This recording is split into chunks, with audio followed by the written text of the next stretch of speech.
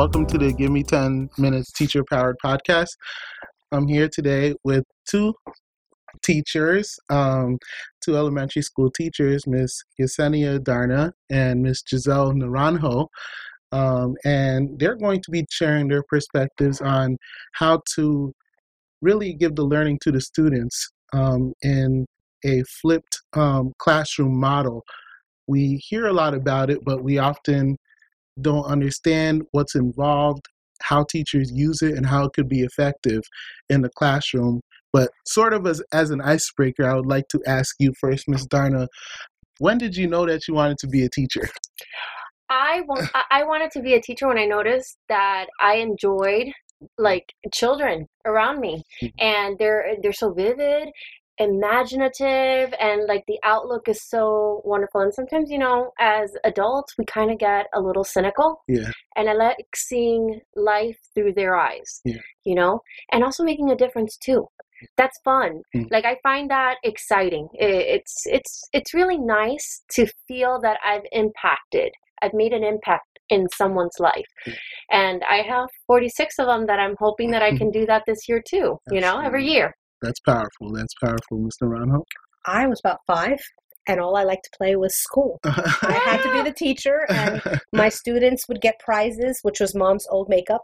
And my brother was always my student, and I loved it. And I like being around kids. I taught preschool, and then got into elementary education, and I just like to share what I learned. Yeah. So when I'm learning, they're learning, and we just share that. And to me, that's exciting to see that that little aha, the light bulb goes on because I've shared some information with them. Yeah, that's really exciting. I know a lot of bureaucracy gets in the way of our passion sometimes, and it's so refreshing to hear people who enjoy teaching, who love teaching, as I do. Sort of what I wanted to focus on this podcast was an aspect of learning that has taken on the education field, and that is the flipped classroom model. I would guess ask you, Ms. Darna, what would be your own definition of flipped classroom if you were to put your own definition on it? The flipped classroom model is the children, they get exposed to the material that, in a regular classroom you would expose them to. And then when they're here after being exposed and they're here in the classroom, you are able to see what they understood and how you can mold them into the right direction. Before, I used to feel like it was a drive-by teaching, here's the lesson, 15 minutes, let's go practice and go home. And then I'm getting all these emails from parents going, they don't understand, they don't know, they come back, we go over it. It almost felt like a cycle. And I've noticed that when I go over it here in class, I see that ding, I got it, and I'm feeling like I'm more hands-on instead of how it used to be that it's whole group and then you pick the ones that you see that are struggling and that's the end of story and let's rush through it.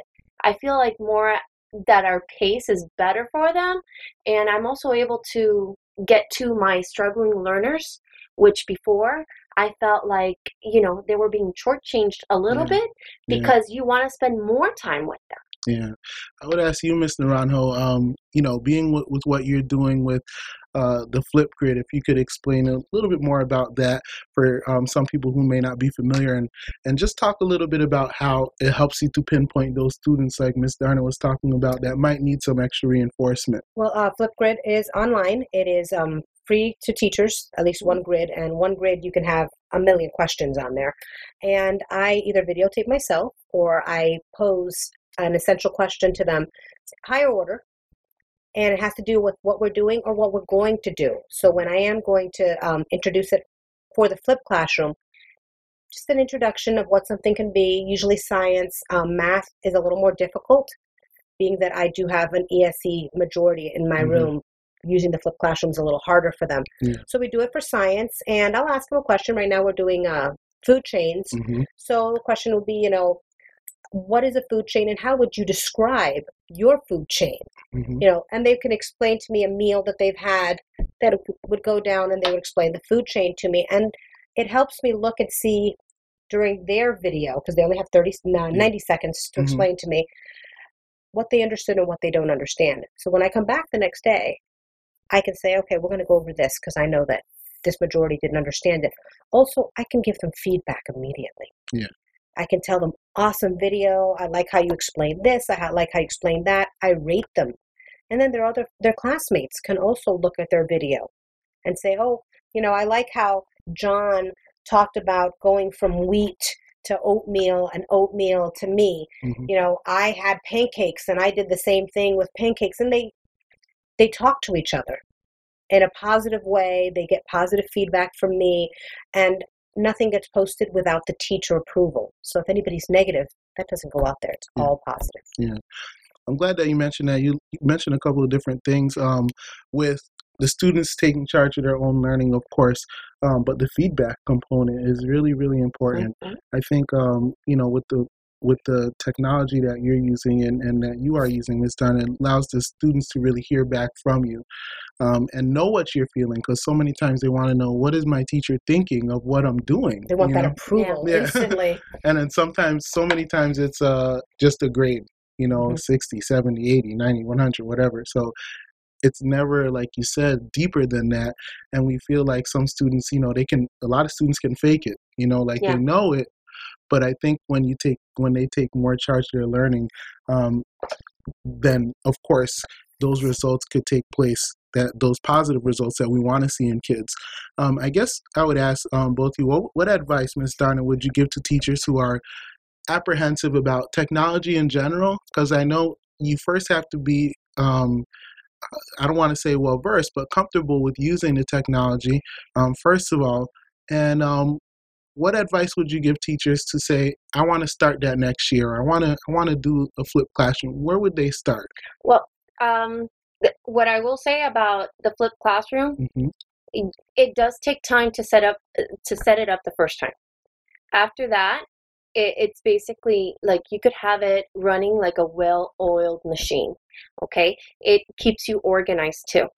When I started, I used Edpuzzle. I love Edpuzzle because basically you grab a video. You could either grab a video that is out there, or you could create your own. I like creating my own because I know where the kids are going to have an issue, and I'm able to give them, okay, this is my tip, or this is my little cheat sheet.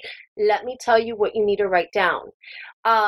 What is beautiful about it is that you can also add questions to it. They answer the questions, you pull up your report, and you can meet with those kids that you need to meet with. I have it running like a well-oiled machine. I would suggest starting it during the summer, beginning of the school year, after school. If you can take maybe 20 minutes before you leave, just record the lesson that you're currently working on, or record the day before. It helps you also as an educator because you're able to recognize, oh, wait a second, I could teach them how to multiply in this way than in this way. Let me just break it up. Sometimes we need to do that too. Absolutely. And there's different ways of learning. And you could also address certain students in the class that are having some difficulty. You could kind of tailor that video towards them as well. I don't think that teachers should fear it. I think that they should be realistic when it comes to how you need to organize it. When you're doing your small groups, I honestly do all small groups. Yeah. The only time I review is when, like the review, that's my whole group, and that's it. But during my small groups, I have it timed that each student goes to a different center, and each center is just set up like that way. They don't get the choice. They don't get anything like that because I like to have it more structured so that I'm able to take certain things as a grade.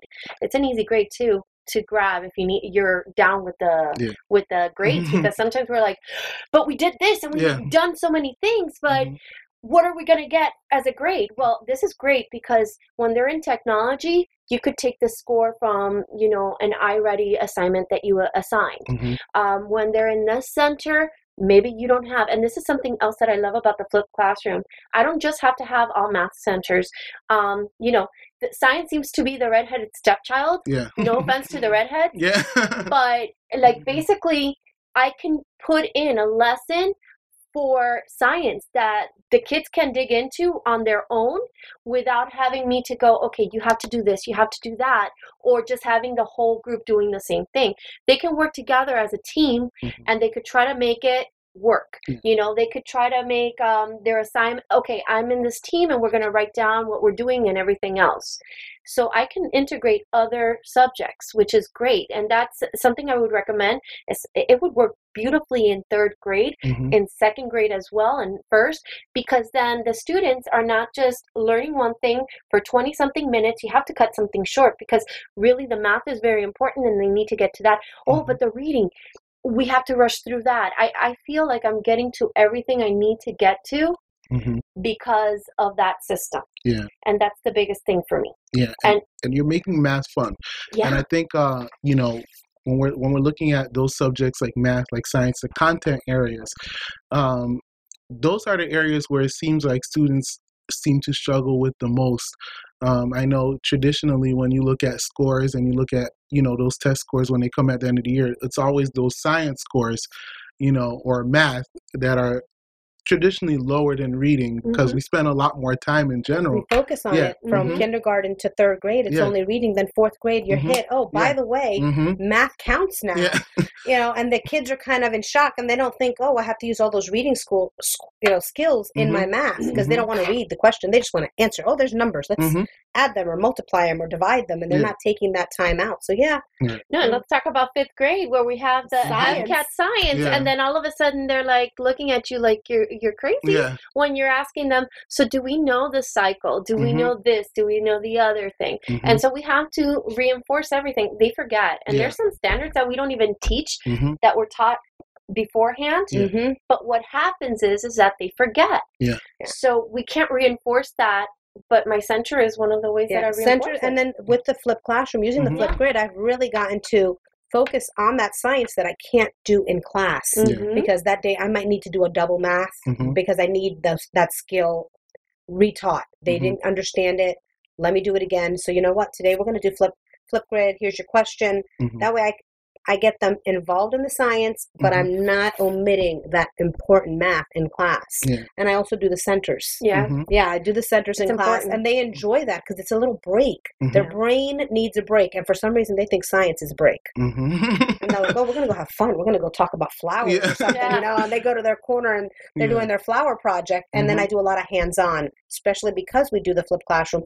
I can do those games and I can do that hands-on project because they understand the skill. Oh, we're talking about shapes. We're going to go and make shapes now over here because we know what they are. We're going to do some tanagrams because I know what my triangles are. I'm going to make something over here. I don't have to focus all my centers where it's a worksheet. It's all hands-on. Yeah. And I like what you guys did was when you want to start somewhere, you pick one thing. And I think that's a good piece of advice for teachers is that, don't overwhelm yourself with there's a lot of technology out there, pick one thing that you're really comfortable with and become good at that thing. Yeah. And they don't have to make their videos. No. If they're not comfortable, Learn Zillion has all the videos you want with a response sheet. So the teacher can give the response sheet, and that could be the homework. So not only do they have to watch the video, they're taking notes. So the teacher has accountability right here. This shows that child watched it, and any question they have on that sheet. So when they come back in, they go, hey, what did you get from the video? What do you remember? What did you understand? And that teacher can use those at the beginning, ease her way in or his way in until they feel comfortable enough with, let me make my own videos. Let me create my own. No, and it's a great resource like Edpuzzle too. Edpuzzle, I feel like it's one of those what's it called, search engines too, because it uses everything that you could think of. I've seen Khan Academy in it. I have seen other teachers. Math Antics is on it. Yes. I love Math Antics. And I also have sometimes students that actually will teach it, and they speak in the same language, They speak in student language. So sometimes they're speaking to each other, and they're like, oh, yeah, I get it now. And you're thinking, I said the same thing. Yeah. But you didn't put the like in there. Yeah. So is that edpuzzle.com? Edpuzzle.com. Okay. All right. Great. And I would say, we mentioned LearnZillion, we mentioned Edpuzzle, we mentioned Flipgrid. Is there any other websites or resources? Mathantics is another one. Mathantics is wonderful. Mhm. The gentleman who does it is actually based on Go Math, Mhm. which I think is amazing. So I can go in and actually look for the exact Go Math lesson I'm doing. Mhm. I watch it. I see what I like, what I don't like, and I'm like, you know what? I'm only going to watch this much of the video, and I'll clip it, and that's the part of the video they're going to watch. And it's even has the same math page, so like it's their math book. Mhm. They don't even have to take their math book home. He has it open to the page. He's working on it with them. He's telling them common mistakes. He did such a good job Mhm. that it's well worth it. Mathantics. Mhm. And for those that are like, I have a personality where I like to be in control and I want to know Mhm. everything that, like, I'm the one who wants to create it. Yeah. All you really need is your Mimeo pad, Mhm. and that's it. Mhm. And you can even upload the video that you do on your Mimeo pad. It's so easy. I mean, there's a feature that you can record your lesson. You can clip a picture of the actual book or the actual thing that you want, and just you can explain it in your way where you're telling your students, this is what I've been seeing. Mhm. This is what I want you guys to do. Mhm. Because they call it the Miss Darna way. And they tell me, I love it when you're the one who does the video because you give us the shortcut, which is really not a shortcut. It's just that I try to explain it in a way that they get it. Because sometimes, I have difficulty with some of the language in the math that you're going, Well, I had to do the fractions, and I actually videotaped myself using YouTube because I made a private channel so the kids could only go to that channel. And I videotaped myself making the notes and underlining and highlighting and what we were going to look at and what we were going to do. And I would send it the day before to the parents, so the parents know this is what we're going to be doing. So they're prepared, have them watch it. They would watch it. They'd come in, oh, Miss Naranjo, when we were watching your video, we noticed that you drew this when you were doing the fraction. How come you drew that? We didn't understand. I would explain what it was. And it really, they liked it because it was me. Mhm. They do like that. And the benefit, too, is that you can't rewind your teacher or bring her home with you, but you could definitely watch those videos over and over again. And I've had parents that have told me, you explained it beautifully. Now I understand. Because once we got Common Core, that was pulling teeth. Because we're teaching it one way, but we're old school. We learned it a different way. Yeah. And we get why Common Core, it's different, but it's kind of good because you're really trying to reach them and trying to get them to see this is not just a symbol. That symbol represents something. Absolutely. We're stretching it out. Yeah.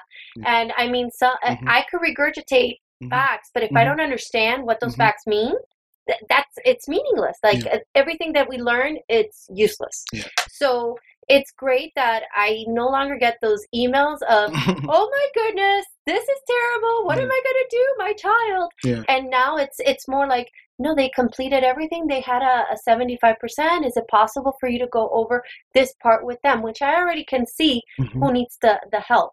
And I'll tell you another thing. Do you find it that it's fun? I do. I enjoy them. It's less monotonous, isn't it? I enjoy making them and finding the videos that I want. I mean, I'll spend my entire weekend. I know we're not supposed to work on this, but I'll spend my entire weekend looking for stuff to help my kids out and send it out to the parents. And I love getting those emails back from the parents going, oh, thank you. You know, I enjoy this. I could actually watch it. I understand how to do the math. Like you said, they learned the way we learned it. Absolutely. They don't understand, a partial product killed my parents. I had to actually send video after video so they could understand how to do it because they didn't understand what it was we were doing. And then when they finally look, they go, oh, you were just multiplying. I'm like, yeah. My child has to model. I mean, she's too young to be an America's Next Top Model. I'm like, no. We model this way our math, know? And before it was like, why do they need a model? Well, now they're understanding that they're getting tested on it, but it's also important for them, for the visual students, that they understand that, they're not out of the norm. Like visualizing it works too. Have you gotten that message from the parents where they say, my son says he has to draw pictures? Oh, no, not yet. And I go, yes, you have to draw a picture to go with your math problem. That's part, it says draw a picture. I have to explain to a parent, no, they're not just drawing. before the flip, Yeah. I was getting my child did not do the modeling because I wasn't taught that way. So they did it this way, the way that I taught them. And afterwards, it's been, I haven't gotten those emails. I honestly feel like I'm lonely sometimes because the parents really, they are actually happy. Like there's no such thing as what's the saying goes, no news is good news. Yeah. So it's no news is good news. It's usually when there's an issue that you get that email, but no news is good news. Or I really enjoy listening to your voice on the computer, and I know my child is doing math instead of going on to just YouTube and playing. Yeah. And it's good. They monitor it. They hear. They listen to it. And also the distractions in the classroom can be a little crazy, especially with fifth grade. That they could be a little hormonal. So they're not really paying attention. They're paying attention to other things, which is an important part of their growth. It's the social also is part of their growth.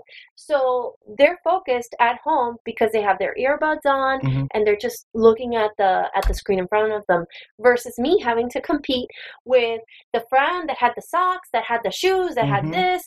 I'm no longer competing. Instead, when they're with me, we're focused. Yeah. When they're with their groups or their peers, they are trying to figure out how to get this done so that they don't take it home, because that's another thing too. If you're on it, they don't consider the videos a homework assignment. They consider it something fun. I really have, do you find this too, that I have about 80% of my students that actually will do it unless they have an issue with getting online? They do it. They love the video. They even ask, Miss Naranjo, are you sending a video home today? And I'm like, well, no, not today. Oh, please, can you send one home? Yeah. I'm like, okay, I'll make one and I'll send it home. Because they enjoy it. They do. And I think it's more the social, look, we made a video, and they get to see each other and they get to like each other. So the more hearts you got, it's and I think that, in closing, it's technology is here to stay. And, it's not going anywhere. We can't do anything about it. And why don't we use it to maximize, the benefit for our students? And I think that's what we're doing here. And, hopefully throughout this podcast, teachers will understand the passion that you communicated, for it. Because it's one thing if you're doing it and it's a drag, but you all are passionate about it. And I know that'll go a long way. So I always end each podcast by saying, as a teacher, that your voice has power. And thank you so much today for sharing. Thank you. Thank you, Frank. Absolutely.